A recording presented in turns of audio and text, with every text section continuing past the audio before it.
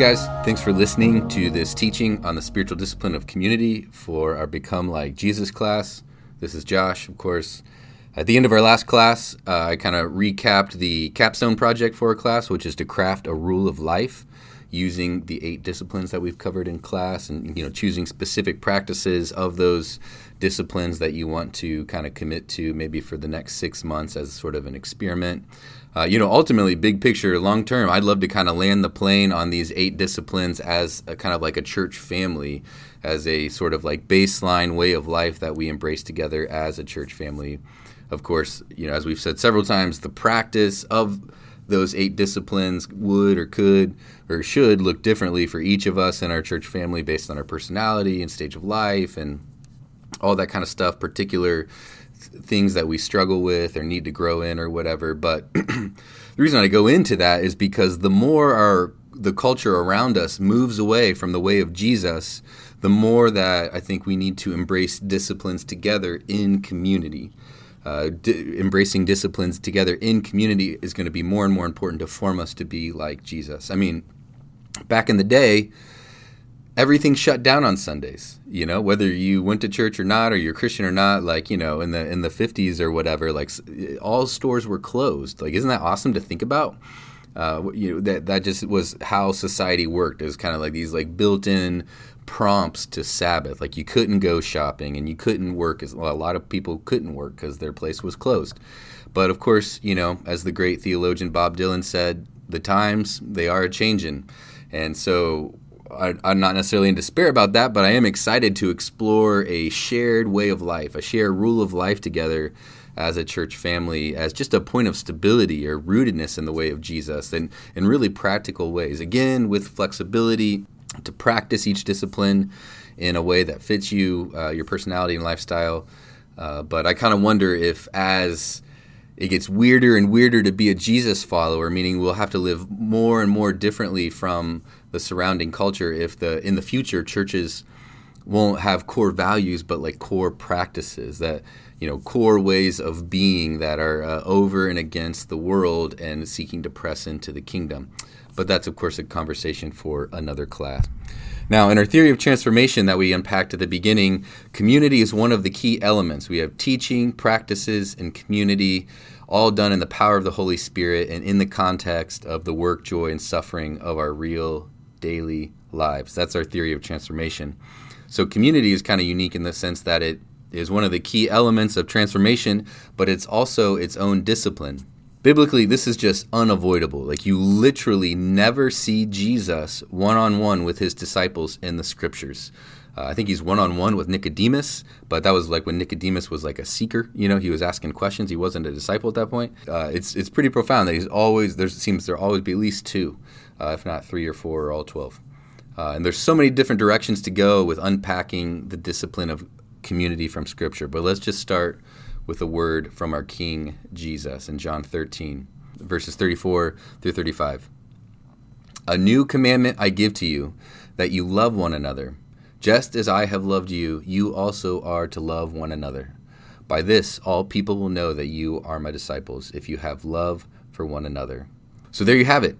Unlike the other disciplines that we have been going through in this class, Jesus really clearly says this is a command to love one another, in practical, real ways. It's a mark of a disciple of Jesus that we love other disciples of Jesus. To not love other disciples of Jesus in the daily rhythms of our lives should give us really serious pause about where we stand with Jesus.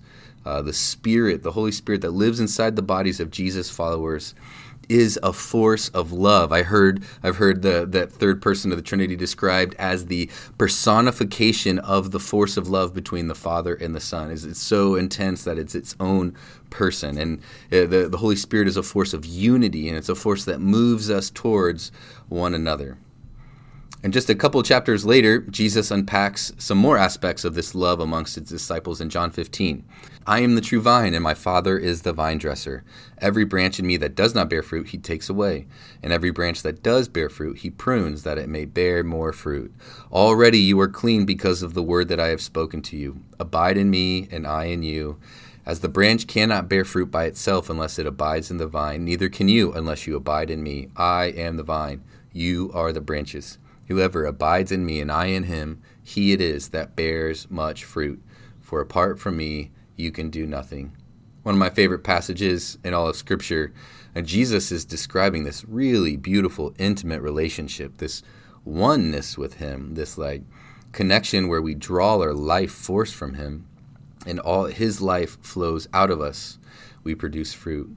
And so this is a great text for considering a lot of disciplines. I think it's used super commonly for Scripture and silence and solitude, and simplicity with that like pruning aspect, and a lot of the classic individual disciplines. But look what he says next in skipping a couple of verses down to verse 9. As the Father has loved me, so have I loved you. Abide in my love. If you keep my commandments, you will abide in my love. Just as I have kept my Father's commandments and abide in his love. These things I have spoken to you, that your joy may be that my joy may be in you, and that your joy may be full.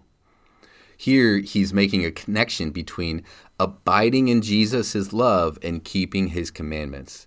There's a really fascinating dynamic between love and obedience in the farewell discourse, which is John 13 through 17, those chapters. In chapter 14, he says really plainly, if you love me, you will keep my commandments. That's a pretty straightforward thing, but here he says it another way. If you keep my commandments, you will abide in my love. The first way shows the reality that when you love someone, you desire to live according to their way of life and being. Husbands and wives do this all the time. Like we shape each other's lives with our desires and preferences because we love each other. And that love is going from us to another person. In marriage, it's in our spouse, in our relationship with God, it's obviously our love going towards him in obedience. But then in John 15, it's the other way. It's love from Jesus coming to us in our obedience. If we keep the commandments, we abide in his love. The obvious analogy here is between kids and parents. Parents give commandments to their kids, most of the time, ideally because of love, a desire to keep kids from danger or create spaces for them to grow and flourish and have fun and develop into mature adults. If Johnny chooses to wait for the crosswalk when we're walking to the park instead of bolting into the street, that's a commandment that I've given him. He's abiding in my love because it will keep him safe. The same is true for Jesus. When we submit to his lordship over our lives, we open ourselves up to experience his love. Now, look at the next part, John 15, 12 through 13. This is my commandment, that you love one another as I have loved you. Greater love has no one than this, that someone lay down his life for his friends. So Jesus just took this cozy me and Jesus passage, abide in me and I in you, and produce fruit, and he extended it to how his disciples love one another, a sacrificial love for one another in the same way that Jesus loves us is the way that we obey Jesus, and according to Jesus is a key way that we receive love from Jesus. So if you can follow the train of thought through the passage, we abide in Christ, produce fruit. Keeping his commandments is how we abide in him, in his love, and his commandment is to love our brothers and sisters. This is a very significant development, and I think it tracks really simply with our theology. We believe that we're saved, and the Holy Spirit lives inside of us, and the Holy Spirit lives inside our brothers and sisters. So if we want to be near Jesus, we need to be near his people where his Spirit dwells. Jesus, which is why we have, we have disciplines that involve us getting away and listening to the Spirit inside of us, and we have this discipline of being near the people that have the Holy Spirit inside of them. Jesus says in Matthew 18, what does he say? Where two or more are gathered, I am there. So it makes sense. Like he is there with us when we gather because the Spirit is inside our brothers and sisters. This, I think, can help us make sense of a lot of what we see in the state of the Big C church today, at least in, North America, in the United States. Because if church is just a lecture hall or it's just like providing spiritual services, it's a dispenser of information, you can find a better one. Or if you're not getting your needs met, you can move on and consume somewhere else. Or you can just, find better articulated information online on a podcast or whatever than you can in your local church. You have no reason to really commit to the real imperfect humans, spirit-filled humans, but imperfect humans that make up the local church. We're just coming together to get filled up as long as it works for us. And of course, we know this at Redemption City. Like, we're a biblical family that's front and center in our mission statement. The depth of commitment and loyalty in our church family is beautiful. But I hope we can see how the fruit in our lives that comes from abiding with Jesus is immovably connected to the degree to which we love each other in the local church. And indeed, abiding in Jesus' love, to experience his love, is to obey his commandments, specifically to love one another sacrificially. So I'll stop there with the biblical basis for community as a discipline, community as spiritual formation. But of course, we could look at the one another's in Scripture and like do the heart-body loop for the different one another's. Like, how might this address broken parts of our hearts as we try to live out these one another's? We could look at Paul's instructions in the epistles to the churches and how he relates to the churches as a pastor, as a apostle. There's all kinds of biblical teaching about how huge the relationships between Jesus's people in a particular time and place are for our growth, for health. Now let's attempt to define the spiritual discipline of community. The spiritual discipline of community are the activities that help us to experience being known and knowing others in the local body of Christ as a source of joy, strength, and guidance. I know that's a mouthful. Let me read it again. They're activities that help us experience being known and knowing others in a local body of Christ as a source of joy, strength, and guidance. So it's wordy, but it's accurate. The practical things that enable us to, be known and to know others in the local body is kind of what we're getting at here. Like, of course, theologically, our standing in Christ, we're united with Christ, we're members of his body, like all that is like objectively true in the work of God. But as far as a discipline of community, like we belong, but then we also participate in real practical ways. And the goal or the idea is for us and, our fellow church members to experience joy, strength, and guidance. So let's unpack it a little bit.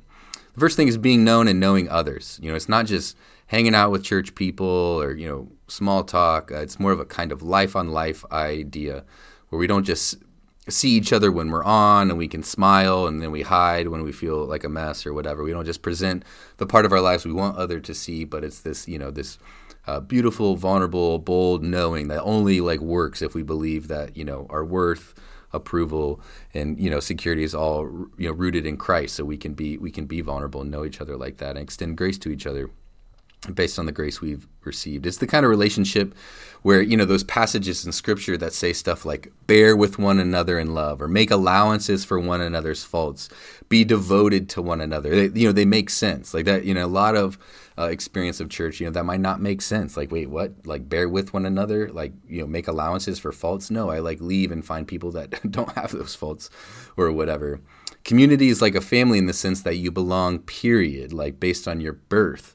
And people see your mess and they love you anyways, of course, ideally. That's how family is. And we see other people's mess and we love them anyways.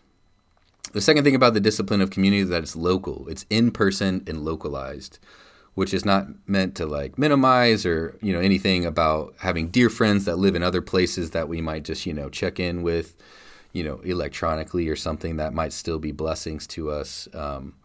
That's, particularly true as a pastor. It's always how much, do I share in-house or out-of-house or whatever. I have some sweet pastor bros that live other places. And that's just good, sweet spiritual friendship.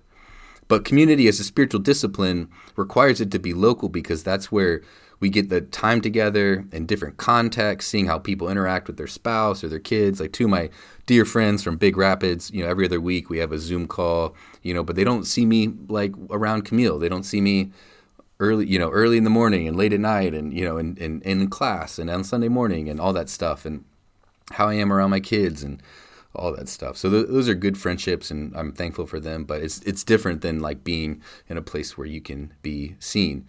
The other reason why the local aspect of the discipline of community is important is that there's this commitment. There's a mutual submission, which is why church membership's a big deal.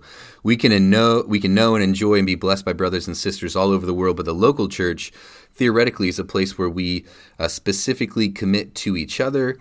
We commit to the leaders over us and leaders over you commit to serve and love you like Christ and be, there's a passage in Hebrews 13 that says the leaders in the church, the pastors, will stand before God and give an account for your souls. It's a big question, like which souls, am I ever going to give an account for? We commit to each other to live a certain way. Being a member says, I want to submit to you, and I also want to be held accountable. One of the one another's. There's 59 one another's in Scripture, and one of them in Ephesians 5 is submit to one another, which is obviously flagrantly countercultural in our day and age. The spiritual discipline of community means we set up our lives to provide and receive these four benefits that are in our definition, the four benefits of a Jesus-following community. So consider, as we say these, what specific practices or specific ways of being together would facilitate these, the fruit of Spirit-filled, Jesus-following community. So the four benefits are joy, strength, guidance, and grace. Of course, these things don't happen perfectly and not all the time, and a lot of times you got to go through hard times to get to the good stuff and all that stuff. But hopefully, as people press in and are filled with the Spirit, these happen more and more. So the first one is joy. Joy comes from being known and loved, seeing others affirm you, your strengths, encourage you, and affirm that you belong. I read a super fascinating book. It was all I wanted to read at the time. It was the connection between this discipline of community and the practical rhythms of church community and these new discoveries in the field of neuroscience and how these ancient community practices of Jesus followers really affirm a lot of the things that neuroscience is showing us that we need to be healthy humans. And according to the neuroscientists, joy, at least neurologically speaking, shows up in the brain when we experience someone delighting in our presence. Like you show up and you see in someone's face, in their bodily presence, that they're glad you're here. And the crazy thing is that neuroscience would say that is a prerequisite for growth. A lot of the research has been done around children and, the shame versus joy kind of paradigm where when the kids know that they're delighted in, when, their parents. That's one of the tenets of positive parenting is like set up your life so you can be delighted when your kid walks into the room, because that's one of the main contexts for how we grow. Versus like shame is the opposite, where like seeing someone's presence and countenance like fall or turn negative when we walk into the room. So parent-child development.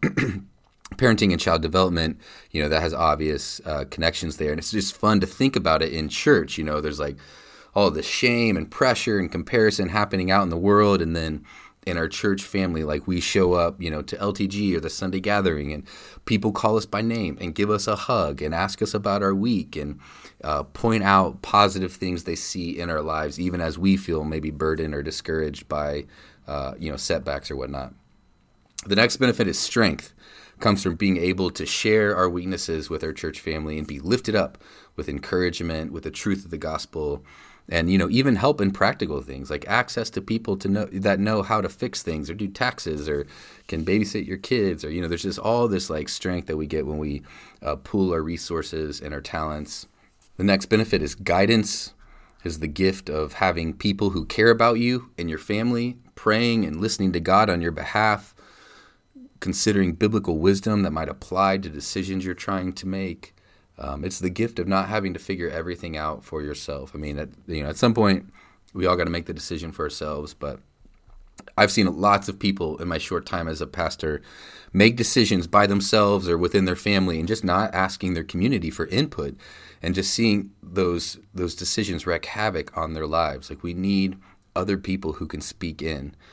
This is like a humble thing. This is a gentle thing. This is a suggestion thing.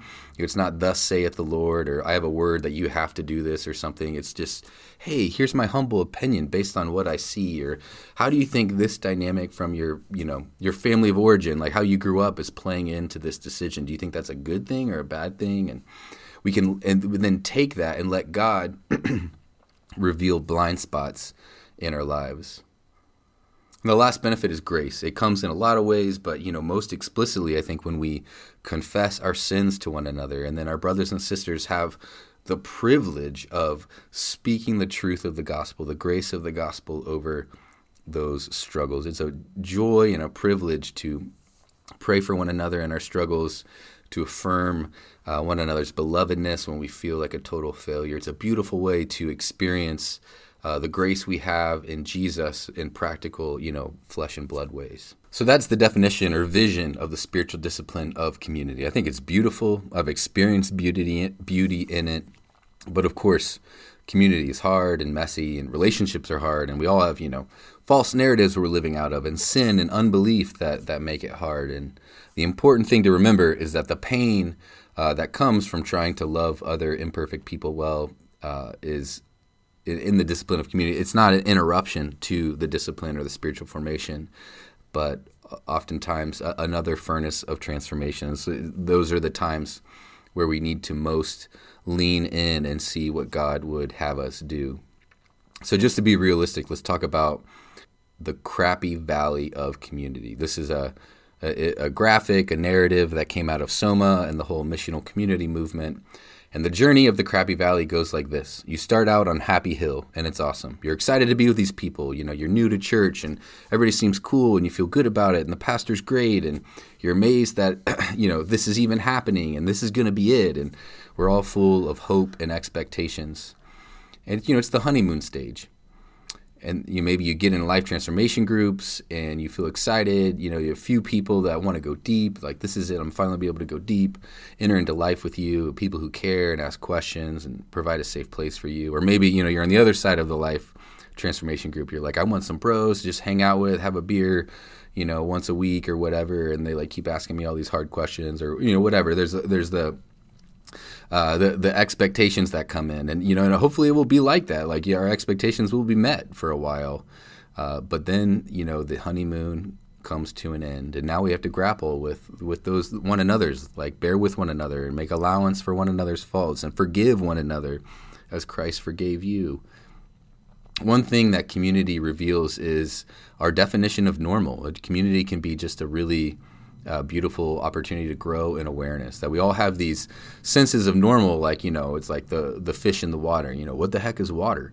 We don't even think about it. It's just normal based on how we grew up and what we like and all that stuff. And, so what's the normal level of detail to share in a group? People get frustrated at people that share too much and people that stay too broad and vague and happy clappy. There's all these things. What's the right way to process sadness? How long do you stay sad? All these things that are normal to us. You can be sad for 1 week and then you got to get out of it. Then you got to tie a bow on it or whatever.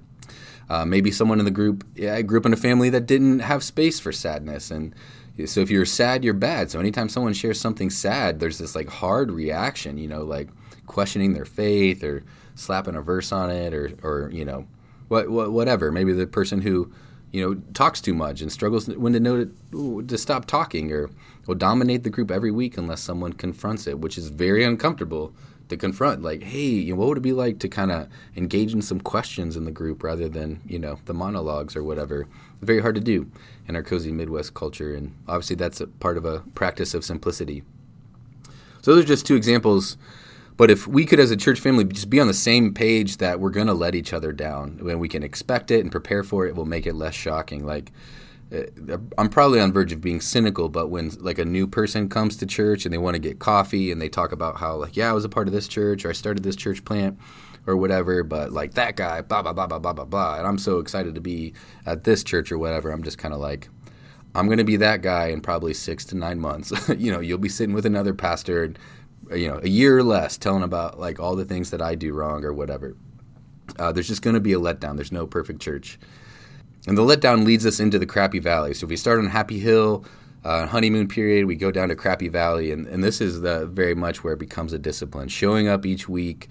Maybe it's not tons of conflict. It's just kind of bleh. It's just bland. It doesn't seem like anything's happening. We don't feel like we're getting anything out of it, or someone's particularly needy or whatever. And this is where we need perseverance, long suffering.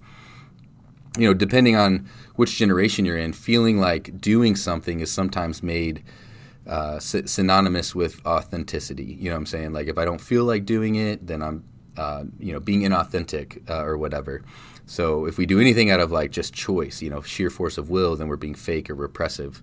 But that doesn't. We don't apply that thinking to most areas of our lives. Like if we want to run a marathon or become a doctor, like we're going to do lots of things we don't feel like doing, and so that's definitely the situation with Crappy Valley. No one gets through anything hard, does anything worth doing without some choice to persevere.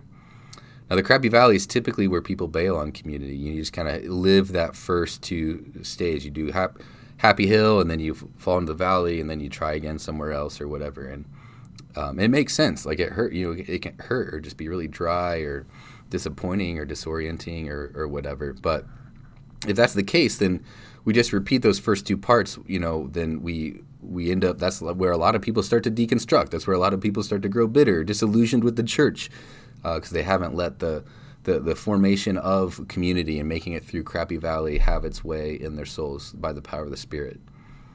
But going through Crappy Valley brings us to the other side of the valley, which is Family Mountain. And there's a climb involved to get to the top of Family Mountain. There are a couple things involved in that climb: self-denial and sacrifice. We have to take up our cross in community. As a pastor in my last church, where after 3 years of calling people to what I thought was this beautiful, biblical, probably idealized vision of Jesus-following community, I realized that for my church of mostly introverts and small-town folks who live in the country or small towns because they want to get away from people, that the biblical call to community didn't sound like some utopian vision. It sounded like a cross. It sounded like suffering. And so the cross of following Jesus was following Jesus into community with his people. The cross they needed to bear was their other brothers and sisters. And to choose to do it because when we become Jesus' apprentices or God's children, we also join the community of apprentices. We join the family of God. We get all these brothers and sisters. We, of course, can be honest and say, if it were up to me, I would not pick these people. Maybe we don't tell those people that. But, we don't need to, lie to ourselves or whatever. Everything in me wants to check out, or I'm ogling other churches online or whatever, but choosing to stay because I'm going to sacrifice these other things, deny myself other things or the comfort of just a night at home watching TV or finding cooler people to hang out with because I am committing to these people. The next aspect of the climb out of Crappy Valley is authenticity. Again, obviously don't mean just feeling it, or what naturally flows, but what I mean is saying the most true thing. If someone says something you don't like or agree with, I feel like the way of West Michigan is we just hear it and our eyebrows go up, our eyes get big, and we don't say anything, and then we kind of slowly drift away, to the beach or something like that. So what would it look like to just say simply, honestly, gently, I think I might want to push back on that, or how do you see this verse applying to what you just said? There's an art of, speaking honestly or whatever, but I think if we kind of hold those things that bother us down, eventually they harden our hearts and make us distant from people. We don't feel like we can actually speak honestly or whatever. Hopefully by this point there's a little bit of trust and relational equity where we can speak plainly, hey man, I'm so thankful for how open you are, but it feels like the last couple of weeks, other folks haven't had much space to share. Do you think you could kind of help draw people out? You seem good at sharing. Do you think you could help other people do the same and ask some questions? Or maybe in the confession portion of the LTG rhythm, what does it look like to confess your authentic desire? Honestly, I have no desire to read my Bible. Honestly, I find myself daydreaming about just every time I drive past the billboard that talks about the Powerball and Mega Millions, I just dream what I would do with the money, speaking for a friend, of course. Honestly, I'm feeling so angry at my kids right now because that kind of confession, it can kill our anger and our bitterness and let us know that we need grace, and it makes it easier to show grace to others. The last thing, the climb out of Crappy Valley to Family Mountain requires is self-discovery. Doing anything hard is going to reveal aspects of our character and our hearts that we might rather not see, and we won't see any other way. The Crappy Valley might start out where other people's flaws and sins are so huge in our minds, and we think what am I doing here? How can I possibly benefit from them at all? And the climb ends when that critical eye, that awareness of flaws and sins turns inward, and our brothers and sisters reveal that those flaws were so deep in us that we weren't even aware of them. The sense of repulsion you might feel at someone who is like always late or freely shares sadness might reveal that you're maybe a little bit uptight about punctuality or pretty emotionally stunted and haven't let God into the sad parts of your story because you're afraid to look at them and you don't like it when other people do that. Or your frustration at the quiet person in your group who won't speak up might begin to reveal your discomfort with silence and just the anxiety that makes you need to fill the space, feel like you need to fill the space with empty words. And God might be inviting you to speak less and consider speaking more simply and asking questions and letting the silence hang. Maybe you have a visceral disagreement with the parent style of someone in the church. It might reveal a lack in your own parenting style that God might be trying to balance out. Just a couple examples. And those are all pretty sensitive things. But pressing into these aspects of the climb, speaking honestly, denying ourselves, and growing in self-discovery and awareness is a great way that the work of God happens in our lives, and the Spirit can bring us to Family Mountain, where we feel a deep love and delight in each other, even as we know each other's faults, even as we're like, apart from Jesus, I would not be friends with these people. That level of belonging is so precious. To be known in your ugly and still loved, to have people move towards you when you confess is just one of the most powerful ways to experience the reality of the Gospels, because our brothers and sisters are literally being the presence of Jesus, because he moves towards the broken and the hurting. One of the sweetest examples of community I had was up in Big Rapids with my main man, Jeff. He was, I think he's my dad's age, pushing 60, and he was a heavy machinery mechanic or whatever, and he was my chairman of the deacons for most of my time up there. And just had been in the church 40 years, long-term person or whatever. And that dude, we had very little in common, different ages, different stages of life, different levels of education, way different, hobbies and preferences and, all this stuff. We were very, very different. But the love that I experienced from Jeff and for Jeff as we just labored together in the church, where we could say we are brothers, we love each other, we move towards each other in our faults because of Jesus, was just beautiful. I have friends where we're like the same. That C.S. Lewis, you too, you like the same stuff or whatever. That wasn't the case with Jeff. We loved each other in the body of Christ because of Jesus, and it's a beautiful thing.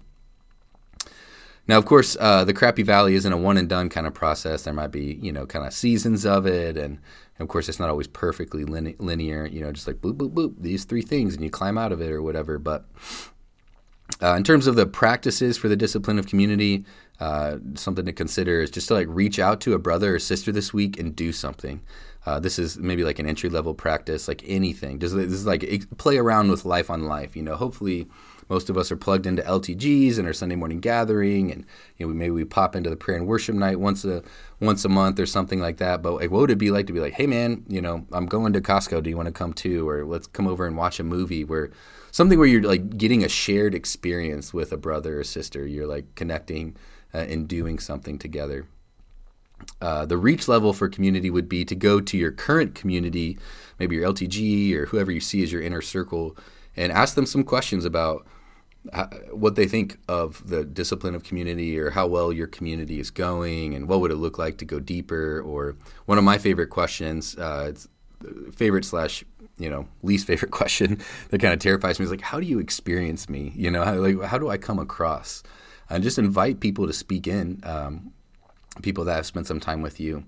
And so this is a little bit like a DTR, hey, how are we doing in gospel community together? I love you guys. I'm so thankful that we're connecting. What do we need to grow in, or what do we need to change? And how do you experience me? What are ways what are things that you see in my life? Community just is a slow burn. It's a slow growth thing. There's the Ben Rector song, you can't make old friends. It just requires hours together, time together, doing thing. And the church is really prime for a place to grow those deep relationships, because we have these weekly rhythms of connecting. And, this is one thing that I really struggle with in community, because I'm kind of wired to want to go deep and, intense really quick. But true community comes from a sustained openness to others and faithfulness to keep showing up, even if it's scruffy, even if, there's times of kind of falling in and out or whatever. Like every night I fill out a little 5-year journal where like each page is like, a paragraph about each day for 5 years. And I'm on the 2nd year now, and it's like warms my heart when I like look back at like this day last year and, people that I'm still doing life with, that I'm still hanging out with are showing up. I was hanging out with them a year ago, and here we are. We're still together, still doing it. And that's probably because I've moved a lot and, started from scratch, a couple years ago when I moved to Grand Rapids or whatever. And that brings me to a truism that I've heard in lots of places around the discipline of community. I forget who said it first, but those who stay grow. And again, it always blows me up because I moved around a lot in my life and I'm kind of just like restless by nature. I was like thinking about other things to do or start or places to go or whatever. And there is something to just faithful, intentional community over the years that fruit from that just can't be simulated any other way. I just want to end with that same word we began with from our King Jesus in John 13. He says, "A new commandment I give to you, that you love one another, just as I have loved you. You also are to love one another. By this, all people will know that you are my disciples if you have love for one another." The love that Jesus has shown us is the basis for our love for one another. It's not our fellow Jesus followers' worth of being loved. That is the reason why we love them, but it's Jesus' love towards us in grace that fuels us. And as we love our brothers and sisters, we'll become more and more aware of Jesus' love for us. This love amongst the body, according to Jesus, has an evangelical aspect. It will show the world that we belong to Jesus. It's how the other people will know that we belong, is that we love each other. The love we have for one another is so captivating that it draws people in. But that's all I got for community. I hope this makes sense of maybe your past experience with church community and gives you some clarity around the process of getting to Family Mountain wherever you are. It would be good to have a discussion what your experience in community has been like in the past and what the Holy Spirit might be leading you to engage in moving forward. Love you guys. See you on Wednesday.